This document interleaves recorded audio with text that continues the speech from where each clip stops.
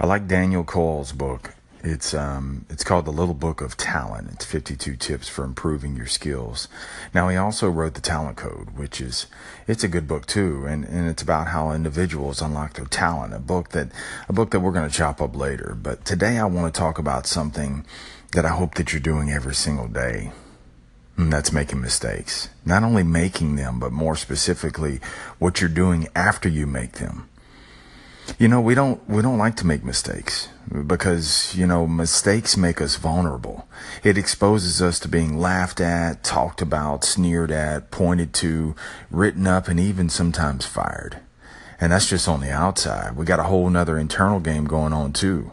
The internal game that's what's going on the inside. And that's sometimes even worse, because when we make a mistake, we begin to lose our internal mojo, don't we?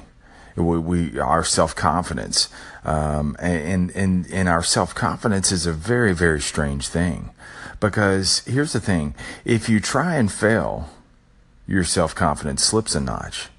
But if you don't try for fear of failing, well, that too causes your self-confidence to wane as well. But because you're not producing anything, so it becomes one of those damned if you do, damned if you don't kind of scenarios. So here's my thing. If you're going to expose yourself to the possibility of losing your self-confidence either way, then why not lose it in the only direction that you have the possibility to not only gain it back, but also move forward in it. And it sure as hell ain't by sitting around. Man, you're going to gain confidence and skills through making the mistakes. Because as Cole says in tip number 22, mistakes are your guideposts for improvement. Cole discovered that he discovered these brain scan studies, and what they revealed is that in 0.25 seconds, a quarter of a second, not even a second, making a mistake. After we make a mistake, we do one of two things: we either ignore the mistake or we look hard at it. And I'll add a third: we justify the mistake. We justify why we did what we did, then we ignore any sort of corrective coaching or measures thereafter. Some of the most intelligent people I know ask this question: how could I have been wrong in the action that I took?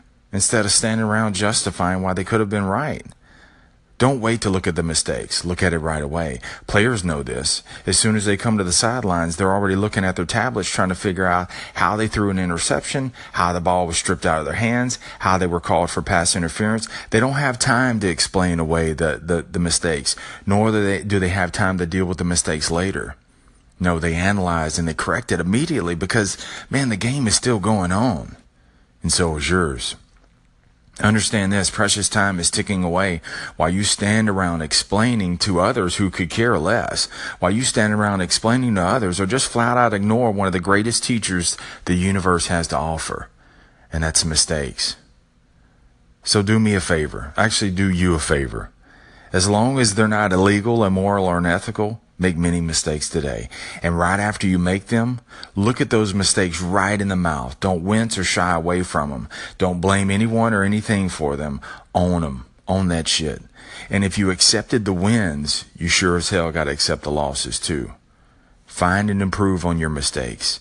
And as Cole's law states, take the mistakes seriously, but never personally. Thanks for tuning into The Sales Life. I'm Marsh Bice, and I'll see you on the blacktop.